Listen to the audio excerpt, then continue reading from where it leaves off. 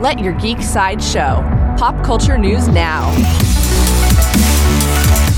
Hi, this is Andrew, and here are your pop culture headlines. For fans of Marvel, Marvel projects have received 19 Emmy nominations. Moon Knight received 8, Loki received 6, What If received 3, and Hawkeye received 2.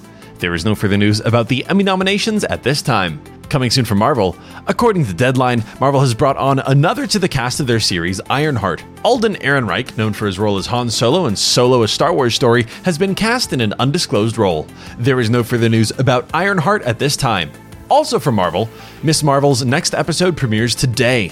This episode, titled No Normal, follows Kamala back to Jersey City where she and Bruno work together to protect Kamran. The finale of Season 1 of Ms. Marvel is on Disney Plus now. New from WB, HBO Max and Cartoon Network are making an animated adaptation of the graphic novel Iyanu, Child of Wonder. The story follows Iyanu, a teenage orphan who spends her days studying Yoruba history and ancient arts until she discovers her divine powers. There is no further news about Iyanu, Child of Wonder at this time. This has been your Pop Culture Headlines, presented by Sideshow, where pop culture is our culture.